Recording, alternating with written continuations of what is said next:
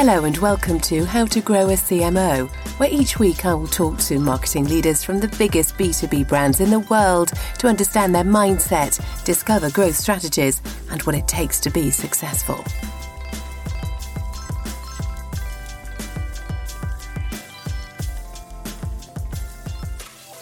This week I sat down with Carol Howley, Global Marketing Director at Canonical.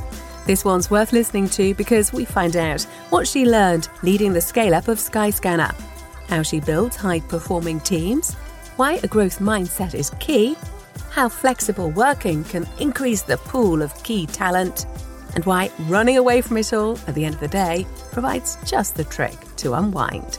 From the CMO crowd, this is How to Grow a CMO.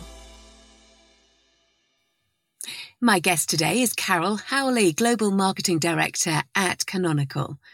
She's had a 15-year career in the digital and technology space for established businesses and startups, specialising in operational strategy, developing people, building teams, marketing communications, and branding. She also has a string of impressive achievements, from managing the B2B marketing at Best Western to scaling the business and marketing function from zero for Skyscanner, a tech unicorn, and now she's the Global Marketing Director for an open source software company, Canonical Ubuntu. Hello there, Carol, and welcome to How to Grow a CMO. Hi, thank you very much for the introduction. I'm really excited to be here and to speak with you today.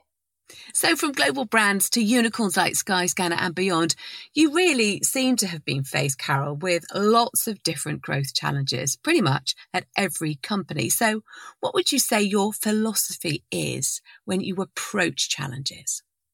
I think approaching challenges is obviously to look at what's in front of you, but I think for me as a team leader and a sort of senior marketer is really my team and the people that I have, working for me, and making sure that they're happy, that they've got a good structure in place, that, we're able to operate at scale, that we can build things in, that we can, really support those people to deliver what they need to do. So I think that's been my biggest kind of successful approach is making sure that your team's in the best possible position with clarity of direction, of deliverables and all of that side of things.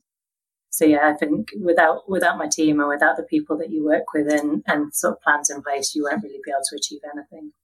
So what kind of tips do you have for trying to create that really good team spirit? Is it all about team building exercises outside of the office? How do you try and bring the team together, particularly, of course, when we've gone through such tumultuous times? Yeah, absolutely. I mean, Canonical's a remote first company. It's the first time for me really being completely remote first, which I think helps and supports because you do have to focus on how the remote element has changed, how it means that you're now operating.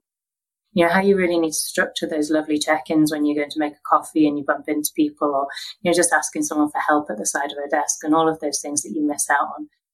But I think, obviously companies have got great structures in place. There's great technology to support it. But I really found kind of focusing on building out those personal connections, trying to get the team together to try and foster a spirit despite being, thousands of miles away and in different continents and time zones has been a real kind of, hard work, but also a really great success for us. The other thing is making sure that the team has what they need. Some people are motivated by different things. Some people really want certain elements, want certain opportunities, making sure that there's training available, and you kind of really structure the team and also what people want to do very clearly, give them clear direction, but also empower them and enable them to deliver against what they're really excited by and what the targets they set themselves as well. So I think it's just, having a really good culture, lots of, empathy, understanding.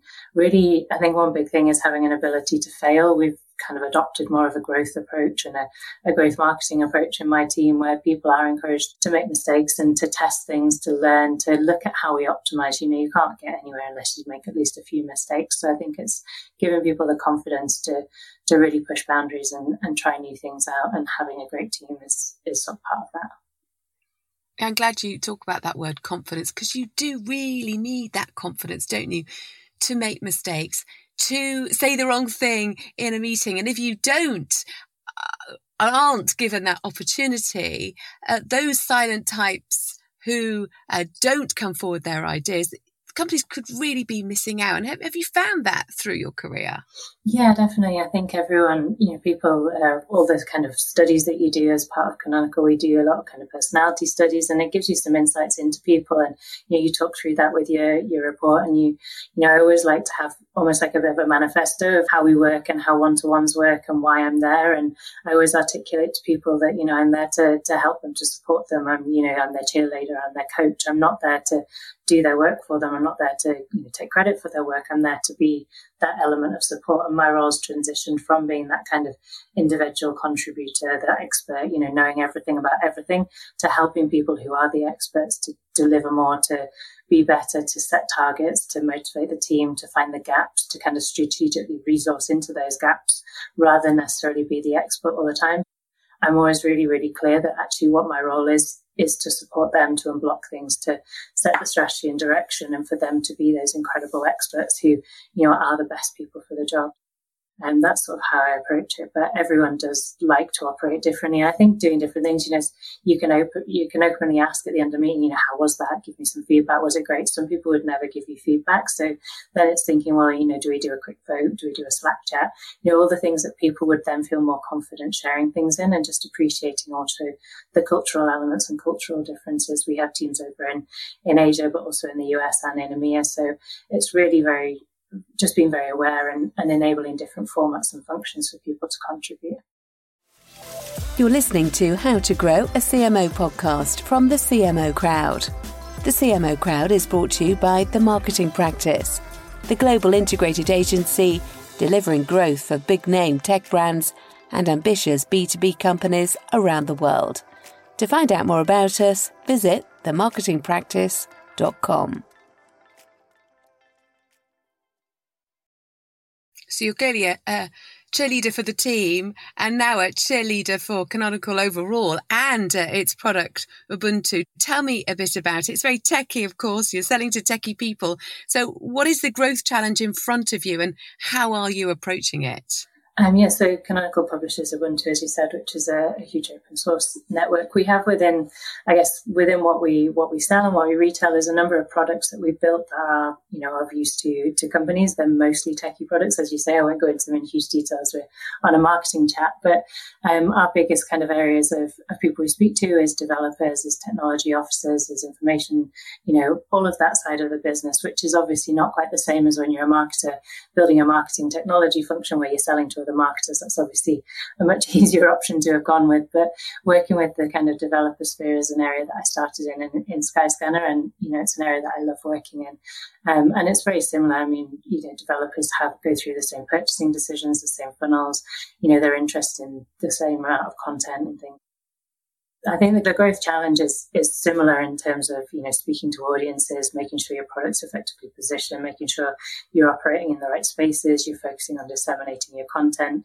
Obviously everything's gone so much more online and so much more digitally focused by default of not being able to see anyone in the last year. So I think the growth challenges are very similar to businesses across the B2B space. But for us, we're kind of growing quite quickly. We've hired a lot of new people, which is fantastic for the business, but it means a huge amount of a shift in terms of, how do we train those people? How do we kind of bring people on board? How do we, roll out that kind of culture and the thing that people have joined for, and keep consistency and documentation and improve systems? So we've got a huge amount of challenges, I think, as we've grown quite quickly, to stay on board and kind of keep that company together and restructure things, I think, is probably one area that I'm worried about. And then also, obviously you're always focused in revenue. I think as a B2B marketer, you're kind of a revenue marketer as well. And we're looking at, the SQLs that we can deliver, the pipeline, how we grow our brands. I'm really, really interested in the shift in B2B marketing from lead generation to demand generation. I think we're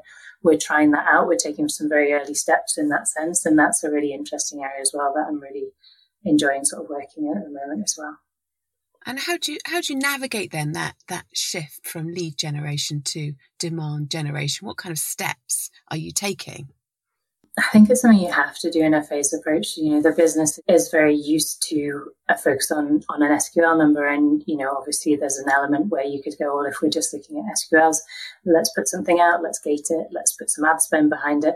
And you've got kind of a short-term answer that's also kind of costly. Whereas if you start to kind of phase in what demand generation would encompass, there's everything from, building your brand awareness. You can't, people won't buy from you if they don't trust you, if they don't know what you are, if you're not kind of visible in all their kind of social media networks, you're not kind of known and spoken about.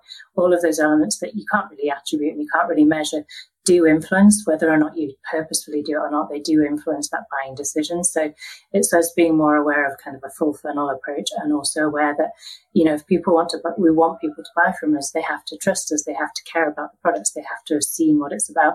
They probably want to see examples of other people using the product. So we're starting to shift not just from purely kind of having a piece of information that's behind a gate to starting to look at actually what do we want to have visibly available to people, what do we want to push, how do we want to show up in the marketplace, what thought leadership elements versus kind of, funnel stage elements of content we want to work on. So we're starting to kind of put things out where we disseminate things, very openly, position ourselves and focus on brand awareness while also maintaining a focus on that kind of direct, SQL generating pipeline comfort. So I think it's kind of you measure it in, and as long as you know what your targets are, what you're aiming for, what ultimately your revenue lines are, then you're really able to kind of slowly work out what works and what channels work and where's the best areas. And for us, we have a number of different products. So also there's a variation in terms of product and product readiness and how we stage things.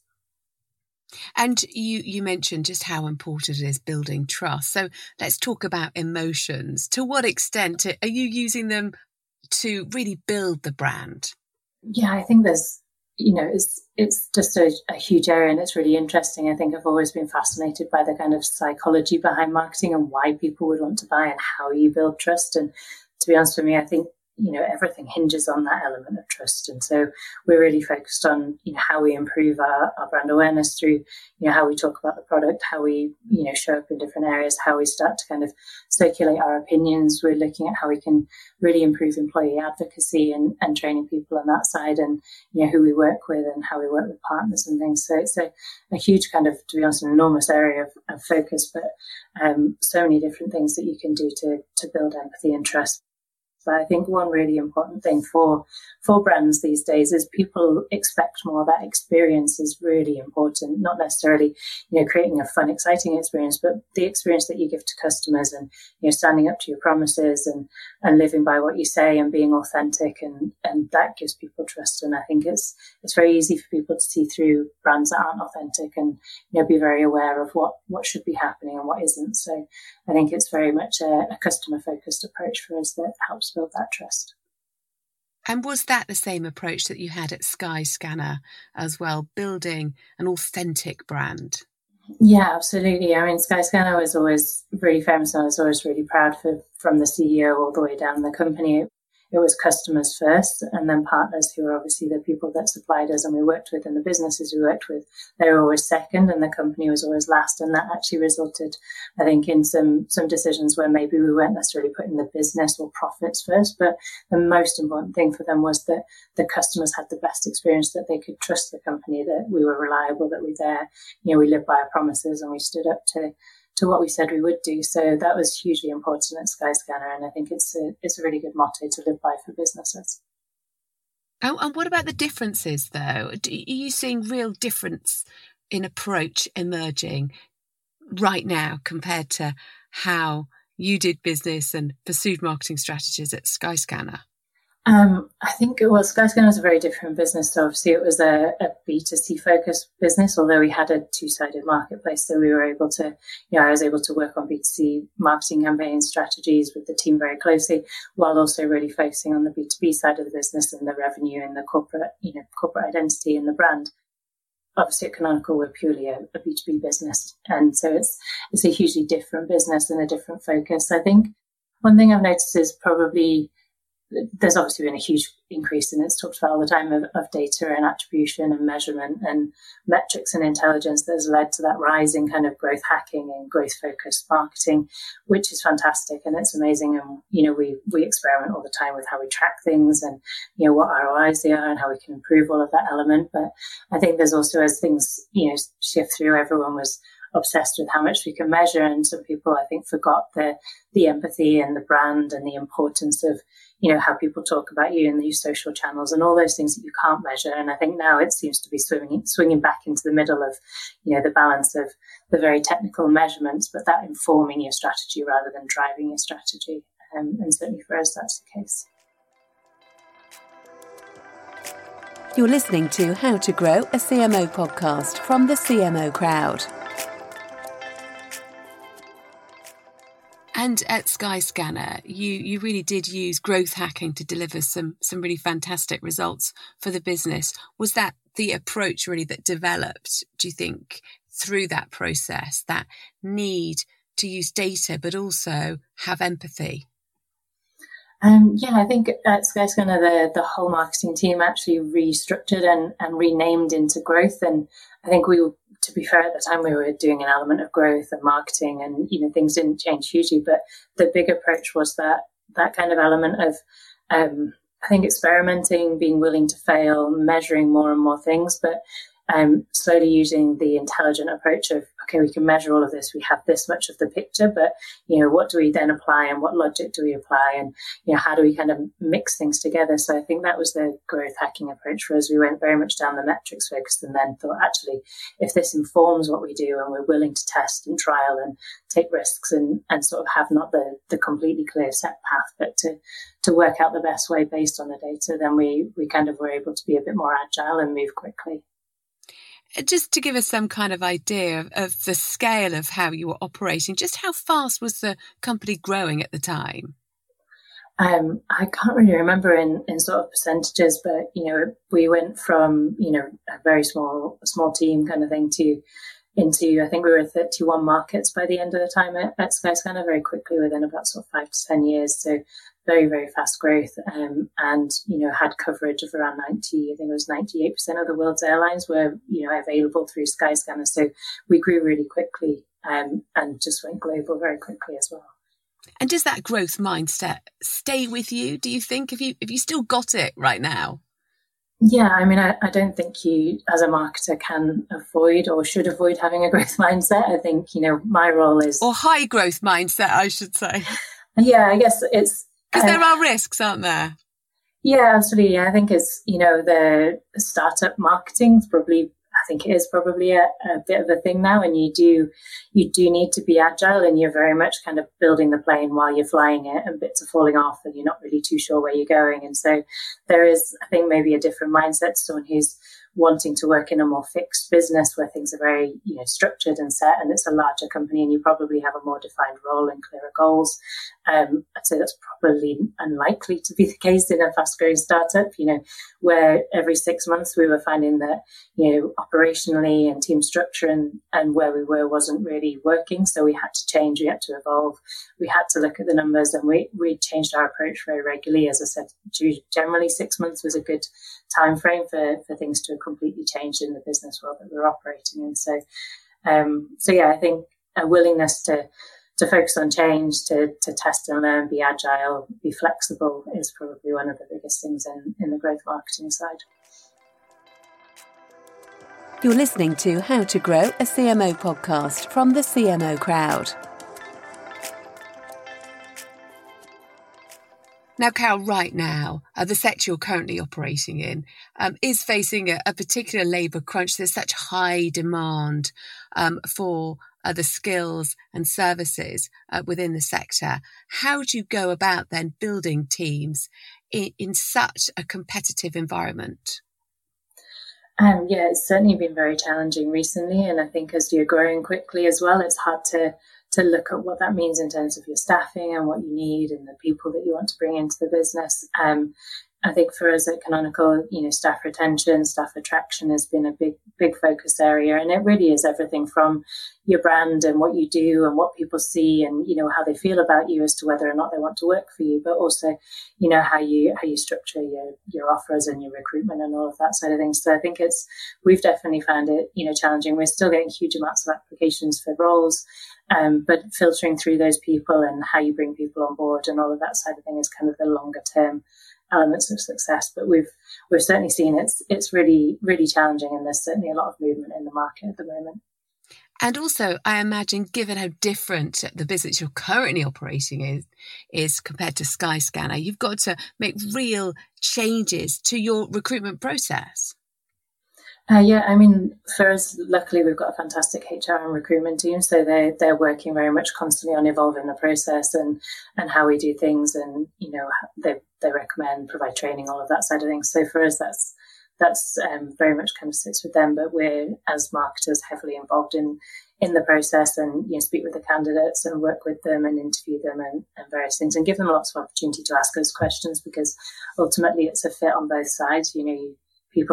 You think it's great to work with you, but maybe everyone else doesn't agree. But it's really we like to kind of have a slightly longer process, but give people that opportunity to meet people across the business to really question and dig into if it's the way that they want to work and they're happy with as well.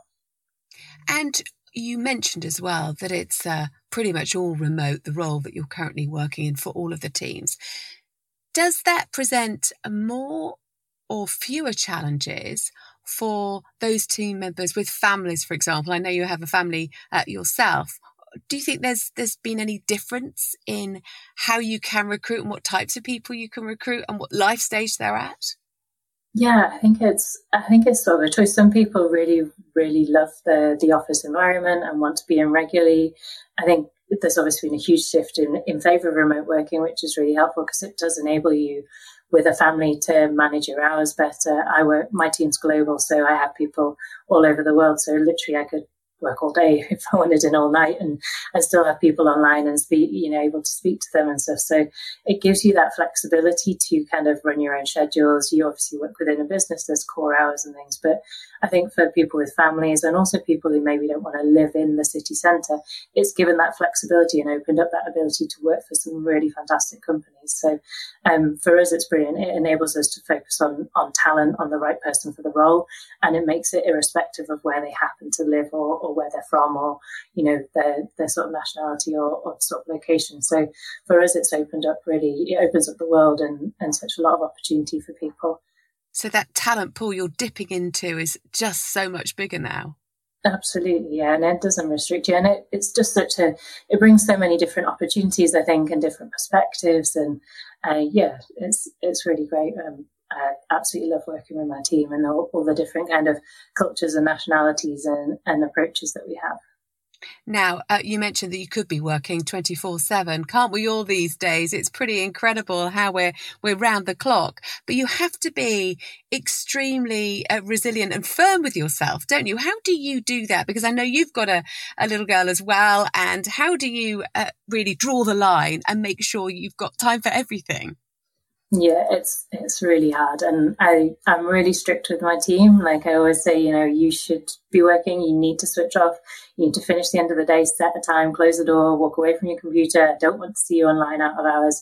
I'll do my utmost to make sure that there's no messages flying around, that you're not kind of pressured. But I think that mental health is super important, and you can have such a lot of kind of creep into your life. And I think the hardest thing for me is to switch off. Like I regularly worry about work things or think about things, or you just sort of just sat doing something mindlessly and your mind's rolling through what you could be doing or should be doing or opportunities. And often that's for me when I have some of my best ideas is when I'm not actively focusing on work, but it's not a great habit to get into. So I mean, I have in my little room right now, I have a room that's dedicated to my office. I've got everything set up that I like, and I go out, I shut the door, I do my best to kind of, as soon as my daughter's back from nursery, to focus on her, to have those 2 hours, in between the time where we do things, we do, try and switch off at the weekend. But it is really hard because you love your job and you love what you do and you love the people that you work with and you I enjoy working. It's just really, really hard to find that right balance. But I think it's good for everyone's health that you do. It doesn't seem like you're short of motivation, Carol. It's just the question is turning off that motivation sometimes. So what would you say is the best way of winding down then at the weekend? Well, I thankfully, because of being a remote worker, I live in the countryside. So I usually, I like running. I find for me it's a really good way of focusing. So I have two dogs, two crazy spaniels. So I usually try and fit in to go for a run either before or after work. spending time with my family, friends, doing things like that, going out, being outdoors, going in my garden very excitingly as I'm getting old. But I think just switching off and doing things that you really, really enjoy. Perfect. Okay, well, just to end this chat today, Carol, I've got 3 questions I'm going to ask you. Quick fire round, and you can't ponder too much before answering the question. So you need to, first of all, complete this sentence. The qualities I look for in my next exceptional hire are? I think a growth mindset. I think, that aptitude, that focus, that desire and inquisitivity, you can't teach that. You can teach skills. You can teach someone how to do digital marketing, admittedly, maybe not as well as someone who's focused in it their whole career, in specific areas. But I think that aptitude and that interest and that willing to learn and, that's something, that approach and that mindset is something you can't teach. That inquisitiveness. Yeah, I like it. Okay, so I'm still inquisitive. You're under pressure, Carol, to deliver a big project at work. You're behind and the deadline is approaching. What do you do? I always found, we've got lots of targets on us at Canonical. We're working to a revenue line. We're focused on pipeline. We're focused on, how many sales qualifiers leads, the quality of them. So there's always pressure and there's always planning and how do you do it better and faster and more effectively across the team. And usually whenever we're in a situation where I'm concerned or, I want to kind of upweight people's impact or kind of effort, then generally is to kind of get people together, propose a few challenges, probably bring up a huge whiteboard, maybe a bit of a cross-functional brainstorm of, what's working, what could we do, what's the problem that we're looking at, no ideas, a silly idea, no ideas too big, too small. And then we kind of work together to come up with ideas and chat and share and, often use breakout rooms are fantastic for kind of getting people working in smaller groups and bringing them back together. So usually kind of just getting people together to share the problem and share ideas. And then you can kind of work through and prioritize, effort and how well we can do things and what would give us the biggest reward and what's possible and things. And so that's usually as soon as we have kind of a big problem, especially in terms of deliverables or targets being a bit off, is to kind of bring people together and share the problem and the ideas. Great. So that teamwork coming to the fore again. And finally, what is something people get wrong about you? I think people think that I'm, hugely confident and have all the answers and, ready to do everything. You as a leader, you do need to kind of think and plan and be structured and organized. And I think that comes quite naturally. But generally, I kind of turn up to work every day and wonder at what point they're going to realize, actually, I don't have every answer. I don't have every option planned out. I'm not entirely sure. Often I'm doing things for the first time and I'm learning. And, I'm just so thankful that I work with so many intelligent, incredible people who work together and, support me as much as hopefully I support them. So I think hopefully they won't realize that actually I don't have all the answers and I don't completely know what I'm doing, but definitely working as hard as I can to sort of fix that. So I think an imposter syndrome is something that people talk about all the time, but I think I definitely have one as well. An imposter syndrome, but with a growth mindset. That's clearly coming through. And I'm pleased to say you answered all of these questions really well indeed. No, thank you very much. Carol Howley, thank you for being with us today. I really appreciate all of your time and I hope you enjoy your run this evening. Thank you. How to Grow a CMO is brought to you by the CMO Crowd and the Marketing Practice. The CMO Crowd is a community for senior B2B marketing leaders to network, share opinion and discuss challenges. If you would like to find out more about how you can join the crowd, visit cmocrowd.com.